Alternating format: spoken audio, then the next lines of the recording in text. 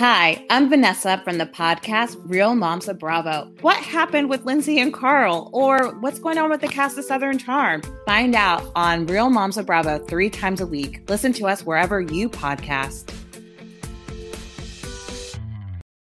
You're invited to I Am the Cute One, the most chaotic school dance in the podcast universe. Let's spike the punch, grind to usher, and recap some of the cutest movies that made our millennial minds explode.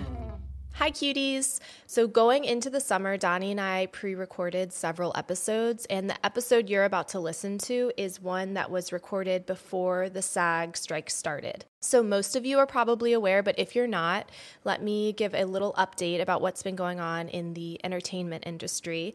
So right now, the WGA and SAG-AFTRA are currently striking because they want studios and streaming services to offer better pay, increase royalties, make higher contributions to their pensions and their health plans, and put safeguards in place for the use of AI in the industry.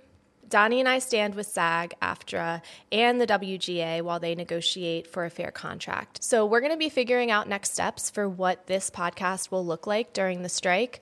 But in the meantime, do not watch this movie. Just listen to us talk about it.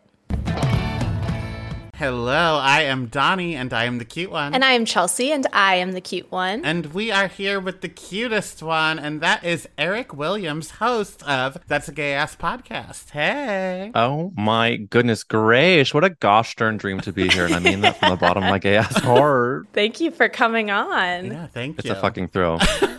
So for this week, I knew you were our guest, so I was trying to really pick a gay movie that we could really sink our teeth into. So it was either Soap Dish or Free Willy, and at the end, I went with Soap Dish. So that is what we will be covering today. Wait, can you tell me, I mean, I love both options. What is the queerness of Free Willy to you? I just feel like all gay kids are orca kids. That's true. Yeah. Well, now we're all orca people. Lately we are, but I definitely did the full like Shamu splash. I definitely felt my heart tear open when that poor orca was treated so horribly.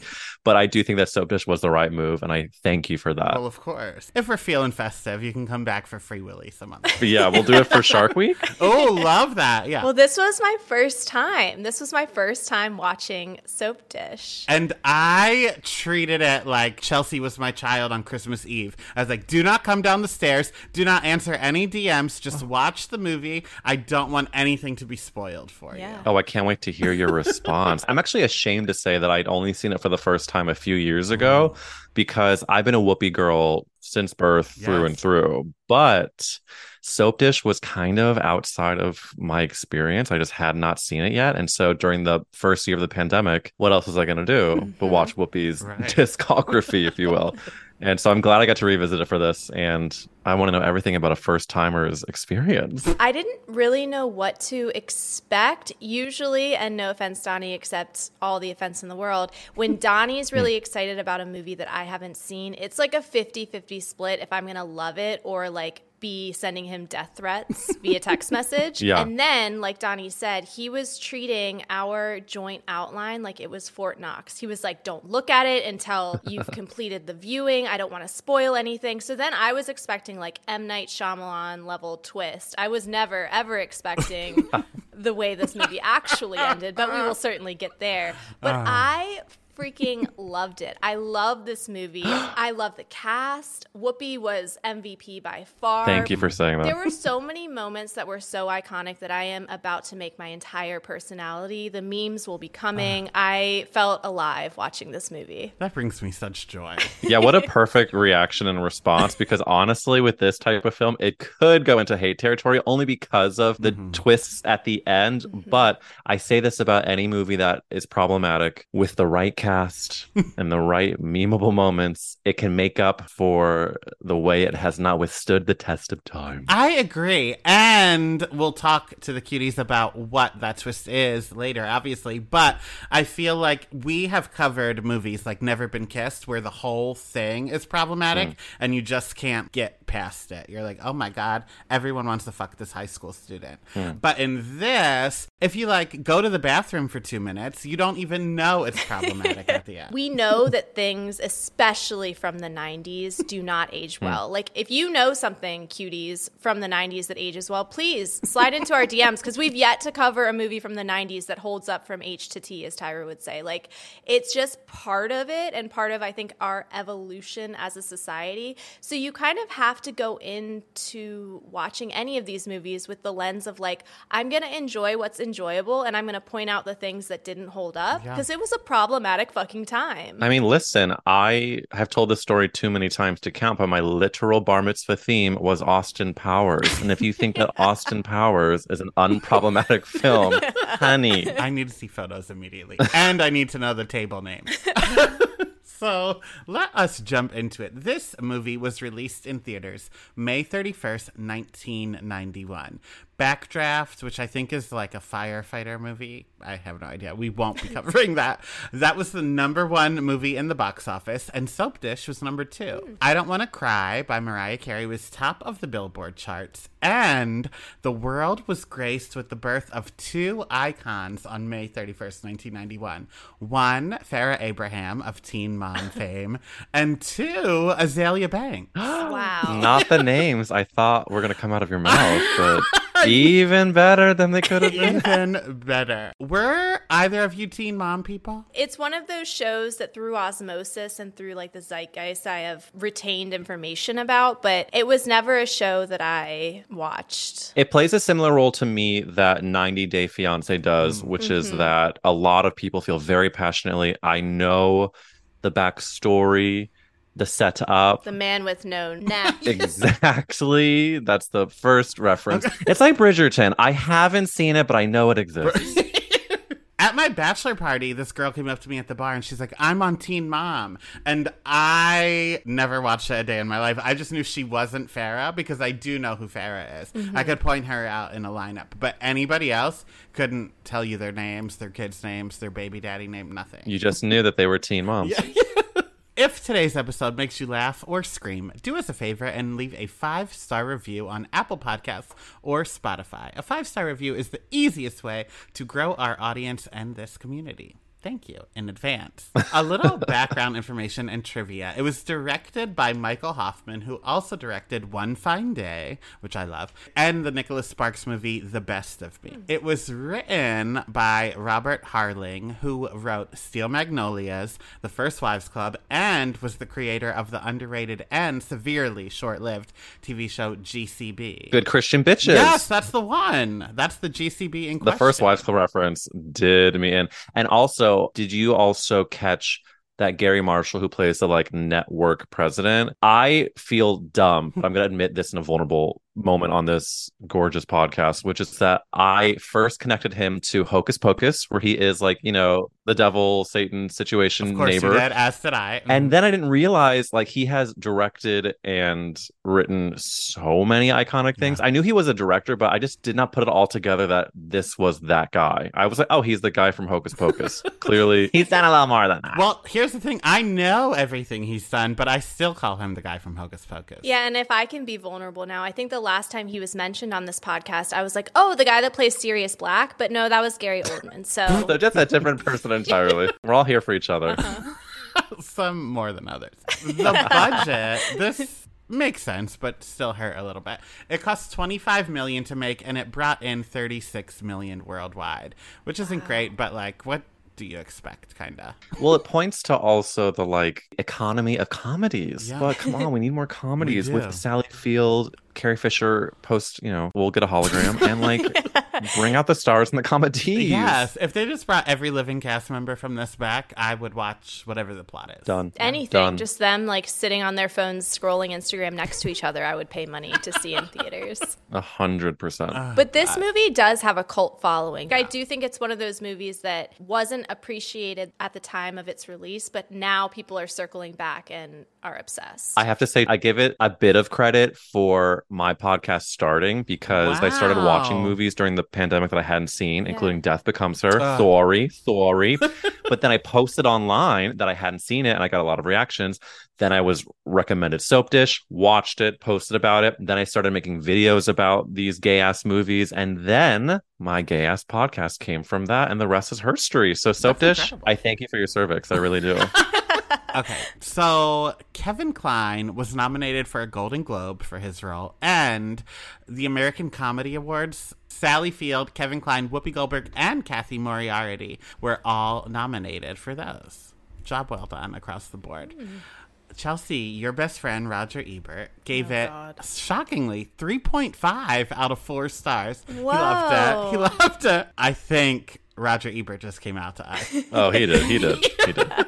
He gave it 3.5 out of 4 stars and said, "This is the kind of movie that is a balancing act, really. If it doesn't work, it fails spectacularly, but it does work, and it succeeds in making its plot clear, even though the basic story device is unending confusion." Which, again, we know Raj loves a backhanded compliment. Loves it, yeah. Okay, a little trivia before we move on. Reshoots forced Kevin Kline to drop out of Hook. He was originally cast to play Peter Pan, but then because they had to do reshoots, they cast Robin Williams instead.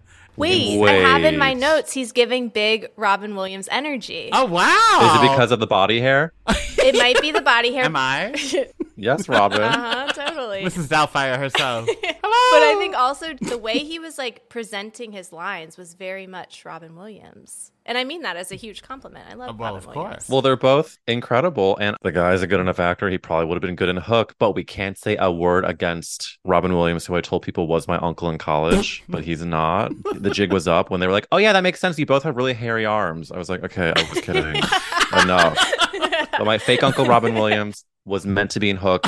And thank you to the reshoots of Soap Dish. Yeah. So Gina Davis was originally cast as Montana Moorhead, but she had to drop out because she was cast in Thelma and Louise and chose that instead. Okay. Fine, I agree. Yeah. But Kathy Moriarty said she's eternally grateful to Gina Davis to this day because this is the favorite role she's ever played. Okay. Go off, sis. Besides the ending, Oh, yeah. I would have fun too. And one last casting thing, Burt Reynolds was originally cast as Jeffrey, the dinner theater guy, but he had to drop out because his wife at the time, Lonnie Anderson, told him she would be the laughing stock of Hollywood if he took the role because he used to be in a relationship with Sally Field. So she was like, "I don't want you reunited in this movie." Wow. I know. Thus proving how fooked oop the entertainment industry is. This movie is just an allegory. Truly. And I think it would have been so cool because half the movie is just about like free publicity when people in your movie are like doing stuff like that. If it would have been life imitating art, iconic. So there are 2 taglines for this movie. I'm going to give them to you one at a time, and you tell me whether you're going to fuck and marry it or kill it. The first one is a deliciously malicious comedy. I'm going to fucking marry that one. I love a rhyme. Yeah, it's cute. Kill. Okay. Kill them all. So then the next one, Eric, you're stuck marrying and fucking this, and Chelsea, Okay. you're killing it whether you like it or not. The second one is all that glitter, all that glamour, all that dirt. Well, I'm gonna fuck it and then kill it like JWoww. I think I just got fucked by that. I just bottomed for that one. Like what you're hearing? Head to patreon.com/IamTheCuteOne for more. There you can find uncut, unedited, and unhinged video and audio footage of current episodes. That's patreon.com/IamTheCuteOne. See you there. I want to know, before we jump into the plot of this movie, what character, if any, do you identify as? It's a devastating answer. I think we all have Sally Field in all of us. Do we not? Oh, we do. I said Sally as well because I do like to make it all about me at all times. I said Kathy Najimy because she Oh my God. put up with Celeste shit this entire movie and had zero problem with it. So, like, if I was the costume assistant on a Desperate Housewives reboot and that was Terry Hatcher and Marsha Cross, they could literally spit on my face and I would still come to work with a smile. What a great reference. So now, Eric, we've come to the part of the show where we're going to give you 1 minute on the clock. Use as much of it as you want. 2 seconds, all 60. And give us a synopsis of this movie. Happy to do it. My friends, buckle up. Because Soap Dish is about how an entire industry preys on mental unfitness of people who think they need attention, but honey, what they really need is twice weekly therapy. Soap Dish also proves that transphobia, of course, has always been alive and well, and it proves no matter what happens on this planet. I'm talking politically, I'm talking physically, economically, no matter what. Sally Field is queen, bitch. Also, slight caveat, this movie is about how great casting, again, can help us stomach the problematic elements of a 90s film. Thank you so much for the time. The floor is back to you. Wow. That might be our best recap of all time. It is history in the making here. I thank you for that. I put my heart, soul, and pussy into that. We thank you for that. No offense to any other guests that are listening. You all did fine as well. No offense to them. Step up your game, bitches. But really, this movie, just like, I could not stop thinking about how mentally unwell actors are. And I say this as one. They and we are not okay. Mm-hmm. And the first half of the movie, I'm like, God, they make Sally Field have so many roller coasters up and down. But then by the end, I was like, yeah, because that tracks, because she's not stable and neither am I. Right. And she's already not stable. And then they truly find ways to manipulate that. And that's real life, baby. Showbiz. It's showbiz, kid. It's also clearly, we don't need to get so deep into it, but I know that, like, the movie was written by two men. The women are all backstabbing each other. And the man is only involved because he's been hypnotized by the lure of a woman's Mr. Fuzzy. That's true. There's a lot of dynamics that are interesting, but also truly confirms how the entertainment industry is just BAD. Mm-hmm. And don't be afraid to get deep here, Eric. We can go back and forth. We can take the roller coaster just like Sally Field's emotions. Honey. Well, don't you think that Sally Field has proven time and time again that the girl can deliver, and she is a queer icon because we have all been Sally Field. Absolutely. In this and Mrs. Doubtfire. Oh, God. Yeah. And also, who doesn't want to sleep with Pierce Brosnan in Mrs. Doubtfire? I don't know about anymore. Not an age thing. It's just like his energy now comes off a little like he's going to buy you a drink at a bar, but you don't want to drink it. He's going to touch the small of my back. Exactly. But Mrs. Doubtfire days. He could stick his finger up my butt. I don't care. But now, you know. And thank you for saying it. We were all thinking it. Specifically your butt. You can do 3 fingies. Oh, wow. For me. You can do 1 finger from each hand for me. Oh, double hook. Yeah. Back to Kevin Kline as Peter Pan. Circles become circles. Question for you both. Would you rather sleep with Kevin Kline in Soap Dish or Pierce Brosnan in Mrs. Doubtfire? Pierce Brosnan and Mrs. Doubtfire. Okay, decisive answer. So, Eric, this is the point of the show where I always am so worried the guest is going to log off. Part of the premise of this podcast is I have many pop culture blind spots. Did not watch a lot of movies growing up. Mrs. Doubtfire is one of them. Wait a minute. It's on our list. Yeah, I was going to say, this is a beautiful opportunity. Right. You're not canceled. This is a one door closed, there's another door open. I cannot wait to listen to the episode where you watch Mrs. Doubtfire. Oh my God, I can't wait. This is a good thing. So Chelsea can't answer, but Eric, who do you say? I mean, it's tough because growing up, my family would watch Mrs. Doubtfire a lot. And of course, Pierce was one of my gay awakenings. Right. Also being someone who, like, I myself have body hair and like hated it until my adult life or like college on. I struggle to answer because they're both Harry Kings.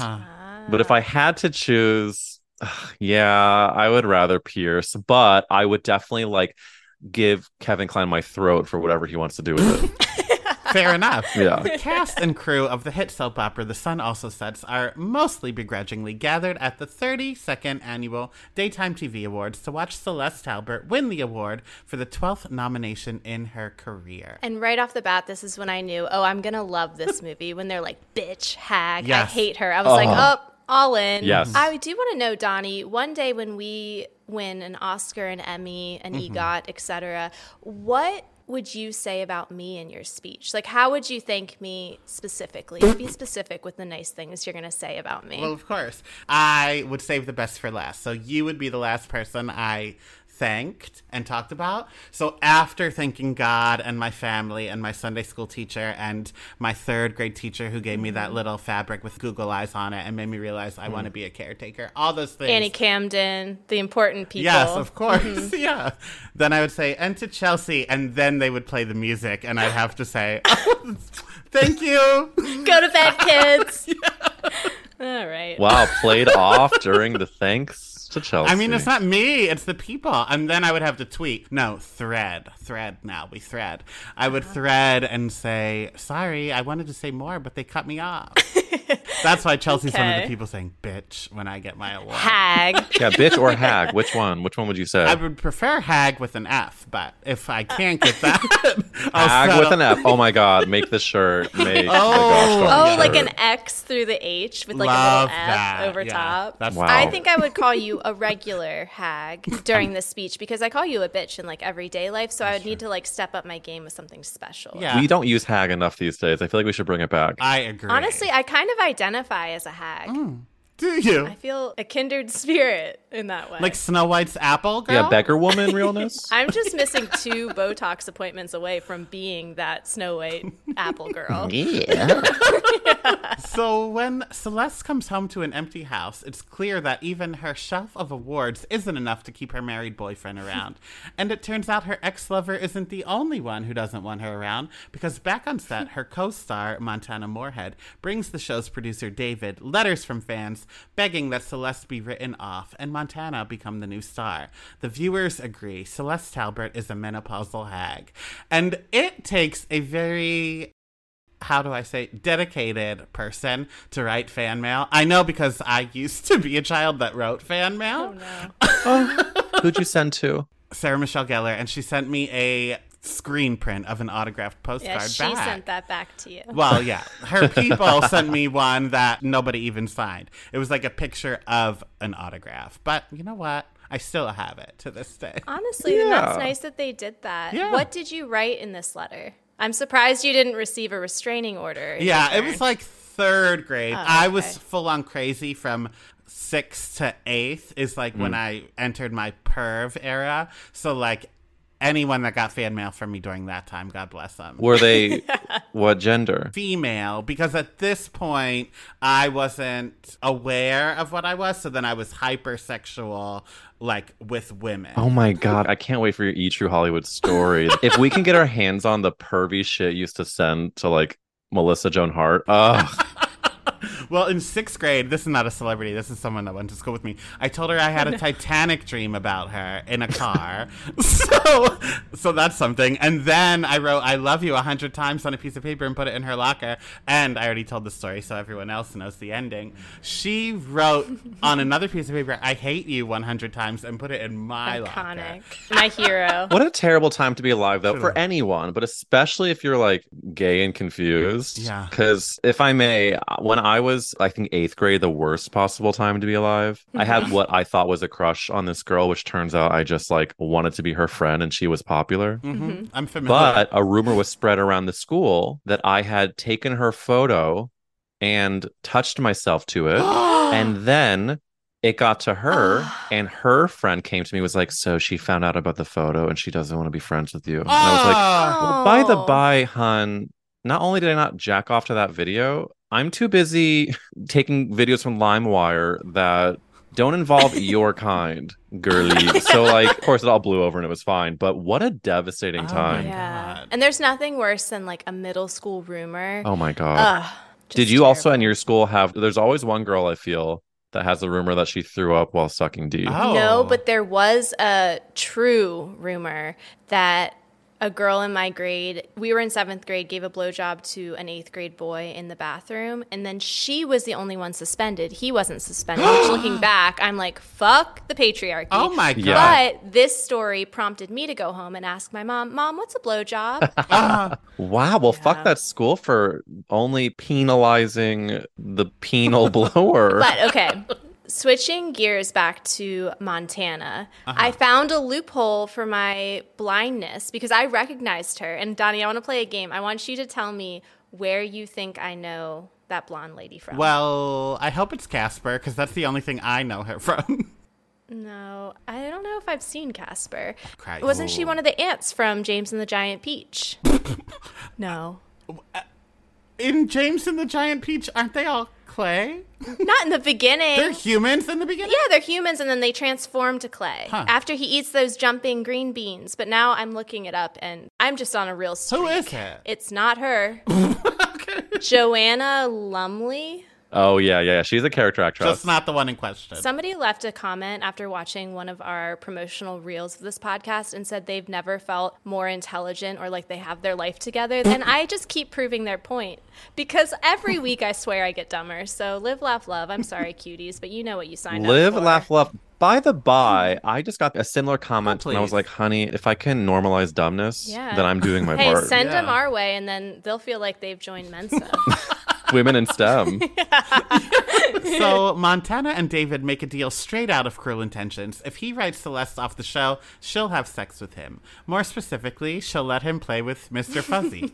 Gotta love a transphobic little clue. We're not there yet. Spoiler alert. Well, JB Fletcher would be picking up that clue. She'd be knowing what's coming. It's a little Easter egg, Apparently, if you we're treating this like Fort Knox, so no spoilers for the listeners, lest they want to listen to us recap a movie before they watch it themselves. But speaking of private parts with weird names, oh, God. I'm listening. it's time for me to talk about Judy Blume's Forever again for, I think, Okay. the 100th time on this podcast. But if you are familiar with Judy Blume, Forever, page 85, Ralph, Michael, one of the characters, names his penis Ralph and talks about how it grows, and it's a whole thing. But this time, I'm not going to talk about how I was a perv with Forever. I'm going to share my husband, Dr. Bald's story with this. We were watching this documentary about Judy Blume. They're talking about Forever and how it was like a sexual awakening for an entire generation of kids that were reading it. And he's like, oh, yeah, I listened to that book on tape with my mom on a road trip. Completely deadpanned, no additional information. And I paused the film and I turned to him and I said, what? And he's like, oh, yeah, I have vivid memories of listening to this with my mom. But it was like a game of chicken where like his mom wanted to be, I love his mom, but wanted to be like sex positive. So she wasn't going to turn it off. And then he wasn't going to like acknowledge the awkwardness of it. So they both just sat there like They're just listening frozen. to Judy Blume's Forever. Well, snaps to your mother-in-law for the sex positivity Yeah. of it all. How long have you been with your husband? 12 years? We've been married for almost So 8. listen, 12 years in and you're finding out new things. Thank you, Judy Blume. New horrific things, new terrible traumas every day. That's beautiful.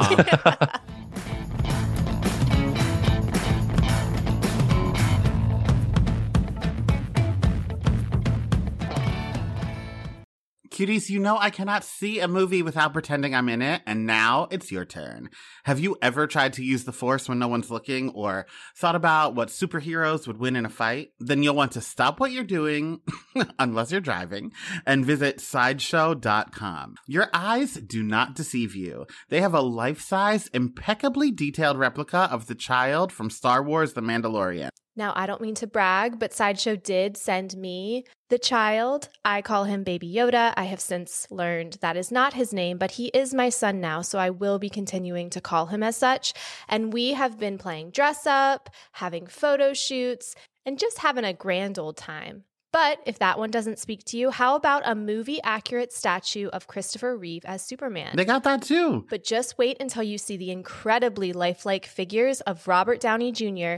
as Iron Man. We are thrilled to have Sideshow sponsoring our podcast today. They offer a wide selection of premium figures, statues, and fine art from the worlds of Star Wars, DC, Marvel, Harry Potter, Lord of the Rings, and so much more. These limited edition, handcrafted, officially licensed collectibles bring pop culture's biggest icons to life in your home.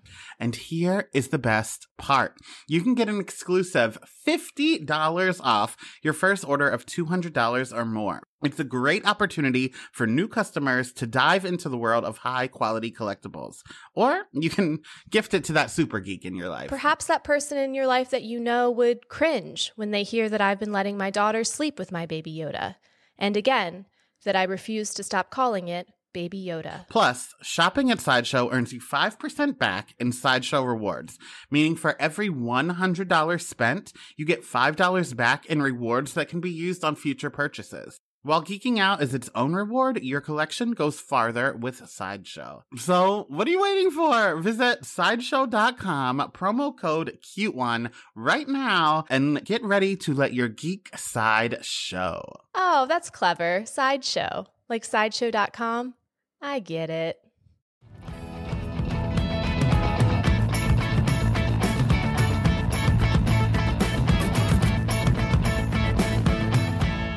So it is no secret that the show's popularity is greatly declining, with The Lady Who Cooks Sausages almost tied with their ratings.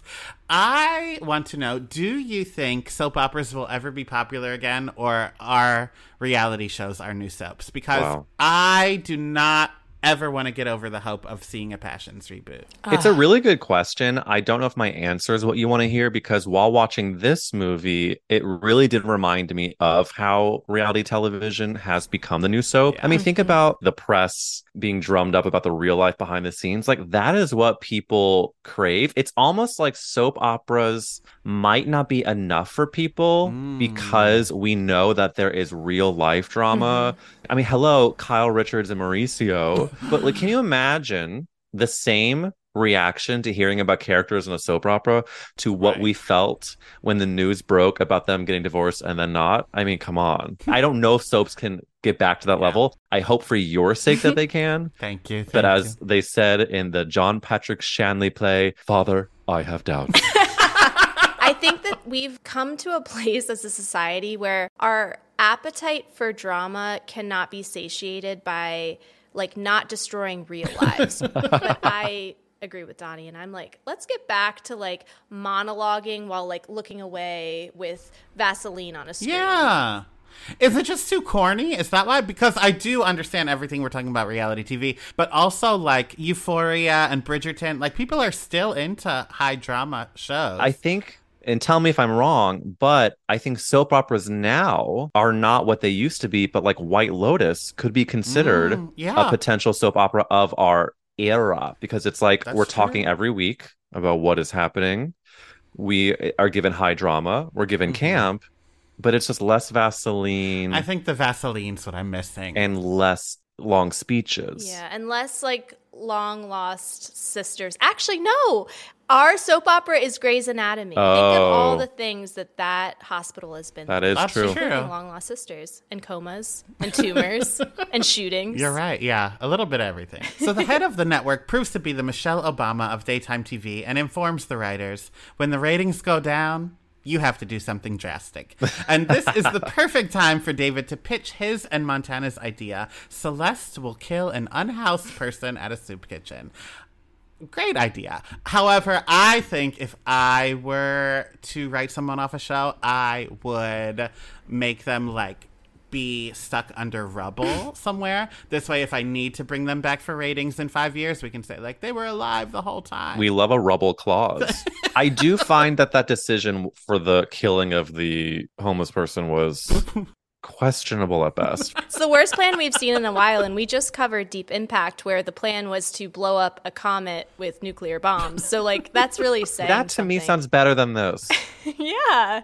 But, Donnie, do you think you should be on the soap opera writing team? Because every week for our patreon.com/IamTheCuteOne, when we've been covering Seventh Heaven, you come up with better twists and turns than the writers ever could even dream of. Last week, he was imagining vampires in the Annie Camden gang violence scenario. I just never watched Seventh Heaven all the way through, so my brain is a 2023 brain trying to give me 2023 drama, and we're not there with Seventh Heaven. And it just doesn't compute, and I'm like really reaching. I'm like, oh, this is where Annie gets gang raped, and then they leave her on top of the roof. But it doesn't happen. It's just a missing lunch. But as a gang rape is our A storyline. They toe the line. They don't thread the needle, but they really try to go places. Also, someone that goes places is Lori Craven, a new extra who recently snuck onto set to audition for Carrie Fisher. When she looks across the table and says, "I'm Betsy Faye Sharon and I'm a bitch," I was like, I love this movie. That is also going to be my new email signature. Oh, it should I can't even like begin to think, if I was like an actual like 12-year-old gay boy watching this movie, I would tattoo those lines onto my arm. Carrie Fisher, is she not like a gay I was gonna say man in this movie, but there's something about like her cadence and her energy that's just so like fucking. I'm a fucking bitch. I love her so much. It's very Samantha Jones. Thank you. The writer of Sex and the City has come out and said, like, I modeled Samantha after a gay man. And I feel like Betsy Faye Sharon is the same way. I mean, the guy that she fucks in the casting room comes right out of SeanCody.com. And comes on it, too. So Lori is the lucky lady picked to be Celeste's victim, an unhoused deaf mute. But when filming for the scene begins, Celeste breaks the scene because she recognizes Lori as her niece who dropped out of college to pursue acting. And if we're being honest, I do not blame Lori for dropping out because as it is, I changed my major in college 3 times. So I clearly didn't know what I wanted to do. Now imagine if I was the Nepo nephew of someone in Hollywood, I would be Billy Eichner right now, or at the very least, like Ross Matthews. But instead, here I am. My thing is, okay, you can just go anywhere in Hollywood and be like, by the way, this is my aunt. But if you're going to audition for the very show your aunt was on, I would assume I'd be like, hey, I'm here. Get me an audition. Yeah, why do you think she doesn't? Is she like trying to like prove that she can do it otherwise? Oh, maybe. Maybe she has self-worth and self-respect, which I can't relate to. Same. I don't know, though, because she was watching her on the red carpet, and that has nothing to do with getting the audition. That's just stalker. Yeah, that's just her lurking on her family member. The person who plays the niece, performance-wise, how do we feel? Good actress? No. And I think that, yeah, she's the weakest link for sure. Isn't she in Back to the Future? Like Back to the Future 3? Oh my God, you're right. Yeah? Well, she was better in that. Towards the end of this movie, I think she sort of like gets her feet underneath her. But for the most of it, I'm like, honey, you are performing with A list. Well, I think that's the problem is that she was performing with A-list. Yeah. So like comparatively, she was never going to rise to the top of that bunch. Would Parker Posey have done it better? Like, I don't know who it would have been. Yeah, well, the answer is yes, but I don't know if she was being plucked Right. for these kind of roles at that time. Or, this is after Steel Magnolias. Let's just plop Julia Roberts in. Oh my God. She would have killed. But you can't fake this kind of chemistry, so when the head of programming sees the two of them together, he scraps the murder storyline and hires Lori as a series regular. In need of a new plan, Montana and David decide to call the former soap star that Celeste had an affair with and had fired 20 years before, Jeffrey Anderson, who now spends his days at a dinner theater in Florida and sleazily hits on car dealers at a bar after the show, admiring their beautiful hands. So, ew, first of all. But then this did prompt the question. We asked our cuties, what is the weirdest pickup line you've ever given or received? And they're maybe worse than this hand thing. The first one is, somebody said, you look like my second wife. I'm still married to my first. I know. Nothing Man. like just putting it out there that you're a huge cheater to make me want to sleep with you. Right. This next one, did you fart because you blew me away? I made out with him 10 minutes later. He must have had really beautiful eyes or something. I hope so. I heard you're looking for a stud. I already have the STD. Now all I need is you. Unfortunately, I would have made out with that person 10 minutes later. Because we love a wordplay. We do. A couple more. A coworker tried to get me to go to his house because he had just bought a bunch of fruit to change the flavor of his man juice, and he needed somebody to tell him if it worked. I did not go. That's just go to HR. Just have HR on speed dial after that one. Yeah, the fact that it's a coworker is what makes that bad. Oh my I would do God. the Pepsi Coke challenge with a little spunk. Okay. Have you ever been fucked by a Ninja Turtle? He hadn't, but I changed that. It was Halloween. What? So he went up to a guy. He said, have you ever been fucked by a Ninja Turtle? And that guy hadn't at that Right. point, but Uh-huh. he got to. Okay. Okay, got Listen, it. whatever is under the Ninja Turtle costume, I would love to find out. And the sheer gall and gaggery, I would have then gagged on Michelangelo's turtle time Nunchuck. Do you think that it was a sexy Ninja Turtle costume? Like just booty shorts and a bare chest and like a shell? Or do you think it was hope it was the full full thing. cosplay? I'm picturing character. I'm picturing mascot. like the 1992 movie. Yeah, head to toe. And I hope he kept it on during the experience. Yeah, nothing but a dick hole. Oh, yeah. This is not really a pickup line, but there used to be a guy in college that I would fool around with. And whenever he came, he would tell me he was going to marry a woman. Okay. Oh my God, I love that. So sweet. Isn't it? Yeah. Wait, would it be like as he was coming or just like right after? You know, I'm going to marry a woman, right? Sometimes during, sometimes after. Holy cow. Yeah. That's commitment to the craft. It is every time. But the first time we ever fooled around was when I was dressed as Regina George on Halloween. So from the back, I think I looked like maybe he There's could marry so a much woman. to unpack. But Donnie, you should do, it's a reverse pickup line, but when people tell you in Wawa that you have beautiful eyes, you should take the line from this movie and They're say, nothing compared to my tits. That's good. But I'll just say asshole. Can you imagine like a sweet old grandmother coming up to you as you're waiting for your like breakfast sandwich? She's like, you have the most beautiful eyes. They're nothing compared to my asshole. And then say it as Samantha Jones. Oh, that's brilliant. After David promises Jeffrey a Broadway one-man production of Hamlet, Rod Randall is back from the dead, and Jeffrey has plans to ruin Celeste's life the way she did in the past, starting with seducing her niece. And when Laurie doesn't listen to her warnings to stay away from him, Celeste finds herself spying on the pair and getting stuck on his fire escape. And when she's stuck up there and yelling for help, all these neighbors are like, shut up out there! And I wish New York was like that. I've lived in New York for 13 years. I used to live above a nightclub, and nobody ever yelled at people to shut up. Maybe it should have been me, but I was looking for backup. Have you ever had a I'm walking here moment? Almost hit by a cab? No. My husband's a repressed Catholic from Georgia, and he doesn't canonically yell. But the one time that he almost got hit, he told me that instead of saying, I'm walking here, his only reaction was to slap the back of the car. Oh, I do love And I said, that. you told him, honey. You told him. No, I bet that taxi driver thinks about that often. Oh, yeah. He's like, ow. Ow, my taillight.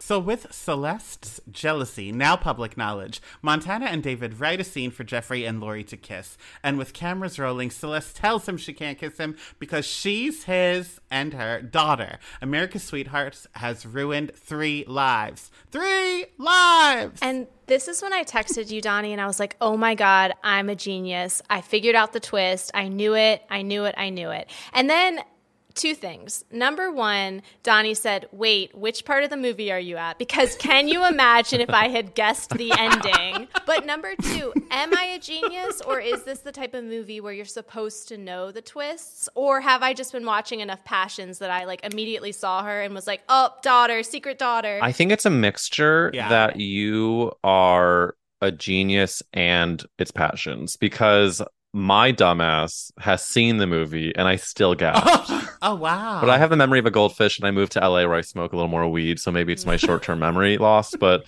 that's neither here nor there. I think you are a genius is what I'm saying. Thank you. Now, see, I think it was very obvious, but also shocking. Like, it's weird. I think it's a hybrid of like all the clues are there, and once you've seen it once, then you can watch it and say like, oh, these are screaming in my face. But this was my first time, Donnie, so I mean, I award understand me that. a prize of some sort. I will, and that's the fade off music. I was just about to give you. Well, you know how credit Liam Neeson says that he has a very specific set of skills? No, I've never heard. I think that mine is for all the movies that I haven't seen. I've watched every single one of M. Night Shyamalan's films, so I have been training for this my whole life. I am always looking for a twist. I am always guessing the twists that are coming, even if it's not a movie that has a twist. My husband loves that about me. So I think as soon as I saw her, I was like, martini with a twist, please. Shoot, so you knew it pretty early on. As soon as she had that one scene with Whoopi where she was like, have you ever done something bad to a family? I was like, oh, daughter. God, I really am dumb. I'm dumb, because I was just like, yeah, of course I have. Well, I also brought James and the Giant Peach into this recap. So, you know, we all have our journeys. We all have our blind spots. Yeah, you're about even. Our combined IQ is 4. David tries to use this as a way to fire her, but this is free publicity and ratings are through the roof, so Celeste is here to stay, as is Laurie, who is now America's newest sweetheart. And when Celeste apologizes to her using dialogue from an old episode, brilliant behavior, by the way, she discovers the lie that he also got Montana pregnant. Laurie has had enough and delivers an ultimatum to the head of the network. Celeste and Jeffrey go, or she goes. And the network decides the best way to announce who will be leaving the show is a live show, of course, with all the actors reading their lines from a teleprompter so that the secret will be kept until the last minute. What are your thoughts on this? As a monstrous actor myself, I find it very logistically difficult. I mean, it's a gorgeous idea. And I do love that they go off script and then just start improvising out of character. But for an element of a soap dish movie, I mean, come on, it's perfect. I would eat this up with a spoon, I think. Just knowing that one of these actors is going to be fired at the end of this episode and you're going to find out the same time they did, I would have a viewing party. I would make merch. Well, it's soap opera meets game show. Oh, yeah. Meets Bravo, because these actors are finding out in real time through their characters if they will have a job tomorrow. Yeah. Well, they did that on SNL. They literally had their last sketch be like there was a fire and it was like, which one of us will survive? And they then fired the majority of that cast and most of them did not come back the next year. And can you imagine like working for a high stress environment like SNL and your last sketch be like, I wonder if I'm going to make it. Have a good summer, hags. Lilas. Well, to make it full circle, it reminds me of in Austin Powers where the way that employees are fired by Dr. Evil is where he presses a button, they go back in the chair and they go down in the flames. Well, Dr. Evil based on Lorne Michaels.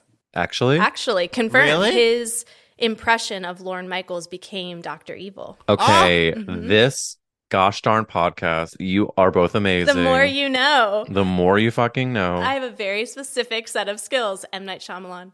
SNL. Yeah, listen, I think you are actually a genius, but you're probably so smart. Like me, we sometimes sound dumb. Thank you. I'll take it. Now wait, though, Eric, because just a few weeks ago, Chelsea informed us that Christopher Columbus ate dinner the day of 9/11 on the Titanic. So is it like that kind of fact, Chelsea? I or got is this it real? right in the end. It was James Cameron. It was a whole thing. I get the nuggets of truth, but no, this is like confirmed. He has done interviews about it. Wow. Thank you for that. I'm going to not stop talking about it and then inevitably tell someone that I knew it the whole time and I came up with it myself. Yeah, please. And then we're going to air a clip from this during your live episode, Eric. Please, cancel me. We don't need a yearbook from Syasset. Perfect. This is how we cancel it. So during the live episode, it is announced that Laurie's character has brain fever and will be the one to die and be written off the show. So Celeste goes off script and offers her own brain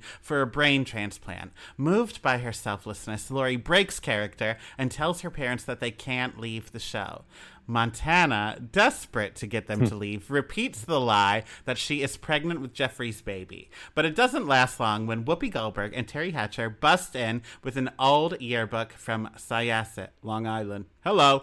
And reveal that Montana cannot be pregnant because in a twist that ages like the original Blockbuster, she is transgender. Now, I will quickly speak so that we don't focus on this long because I want to focus on the twist as little as humanly possible because it is, I think, the most problematic thing we've covered on the podcast. Yeah. But instead, I do want to talk about how incredible Whoopi is in this scene and just the movie altogether. She's so good in this movie. And thank you for saying that. I've gone on record. She's the person who made me gay. Sister Act 2 is my Bible. And Whoopi Goldberg in this movie kind of confirms that she is everyone's best friend, biggest cheerleader, smartest person in the room, best taste, great fashion, hilarious as can be, and can do no wrong. Also, quick caveat, Terry Hatcher does great in this movie too. I feel like she's a little bit of an unsung hero. But Whoopi is everything to me, and it is such a gift to have seen this movie for the first time in recent years because she's excellent. She is, and she looks so hot in this movie. I love her hair.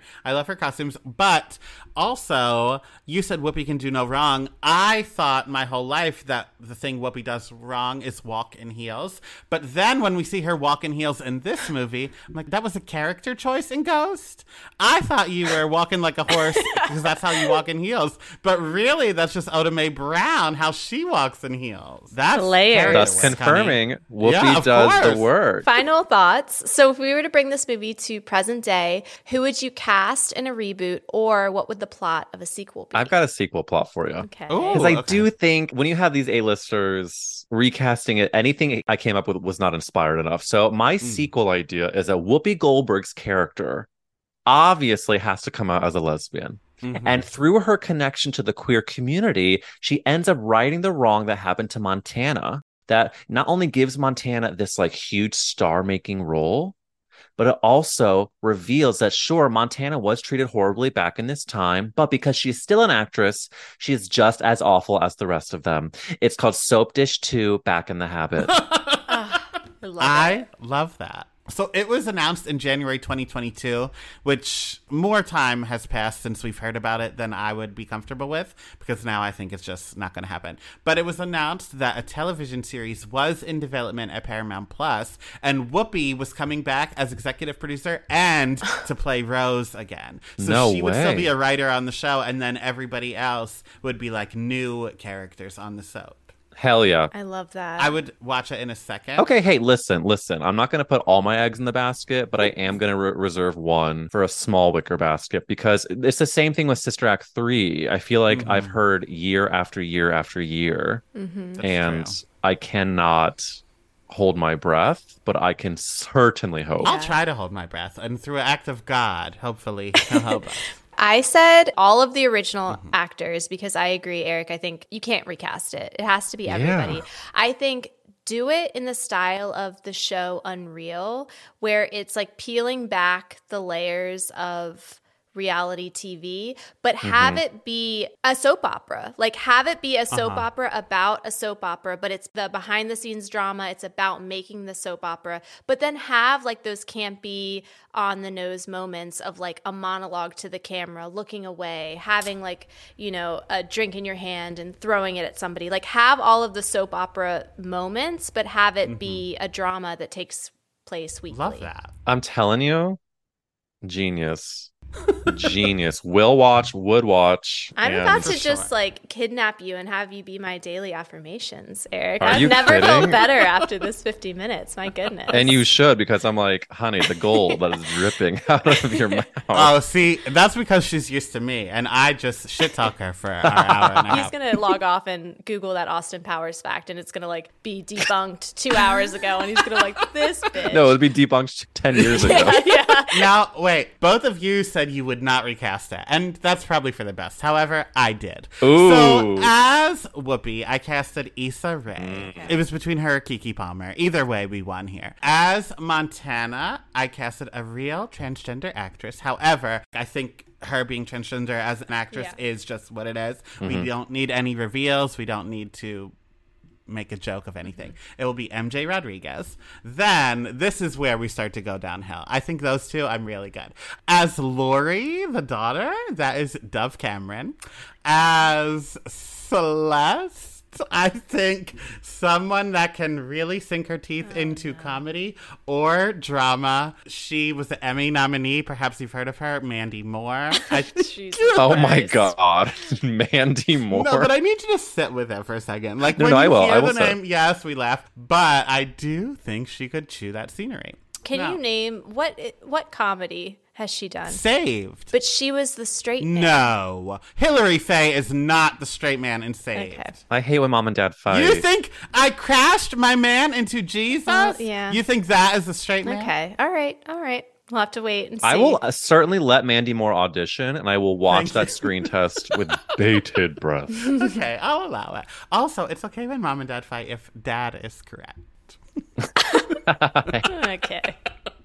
Continue. Well, what about this movie aged well and what aged like blockbuster? We obviously know the big blockbuster elephant in the room. We didn't need barfing. We didn't need it to be the literal punchline of the whole movie, the big reveal. And then I think for the last scene, it to be a continued punchline of like, now this person is using their dead name and performing because they've been outed. It's just yikes all around. But I think that there were a lot of elements about this movie that aged well. The cast, the camp, the chaos. I loved it. Oh, come on now. And the obsession with celebrity gossip and drama. Salacious trauma that we're eating up with a spoon as these people are going through the worst moments of their lives. I think it all ages well. Literally everything except those 2 minutes with Montana ages perfectly. Yeah, and I think it also is very timeless about how much behind the scenes gossip people really, especially in the entertainment industry, but anywhere, when you have problematic behavior with like a diva or whatever it is, I think this specifically shows how unwell Hollywood or, the entertainment industry is. I also love that it shits on dinner theater. I think that holds up. I think Kevin Kline in underwear holds up. Harry, representation matters. It does. Thank you. It is just a beautiful film. So a beautiful film. I'm rarely going to thank you, Donnie, but thank you for bringing No, this I movie think in. the movies I make you watch from this era, you will thank me for. Yeah. Like, we have Beethoven. We have Mrs. Doubtfire. Well, let's not bring Beethoven into it. Beethoven's second is top Jesus tier. Oh, God. I can't wait for what is to come for you. Anyway, that is the end of our time together. Eric, before we leave, first of all, thank you so much. This is wonderful. Thank you. But besides a thank you, where can everyone follow you, find you, support you? Well, first of all, this podcast is such a treat. I'm so thrilled I got to come on. You can follow me at Eric Wills on Instagram, and I host That's a Gay Ass Podcast. You can follow us at Gay Ass Podcast on the gram, and can't wait to have you hopefully listen if you enjoyed. We will talk to you later. Love you like a sister. Bye. Bye. Thank you for listening to I Am the Cute One, a nostalgia podcast. If you liked what you heard, be sure to give us a 5-star rating and subscribe to our show. You can follow me at Real Donnywood on Instagram and TikTok. And if you want more of my personal brand of chaos, check me out at Ono Chels on Instagram. And for uncut, unedited, and unhinged video and audio footage of current episodes of I Am the Cute One, head to patreon.com/IamTheCuteOne. And go to IamTheCuteOne.com for the most chaotic merch on the planet. Talk to you later. Love you like a sister. Seeking the truth never gets old. Introducing June's Journey, the free-to-play mobile game that will immerse you in a thrilling murder mystery. Join June Parker as she uncovers hidden objects and clues to solve her sister's death in a beautifully illustrated world set in the Roaring '20s. With new chapters added every week, the excitement never ends. Download June's Journey now on your Android or iOS device, or play on PC through Facebook Games.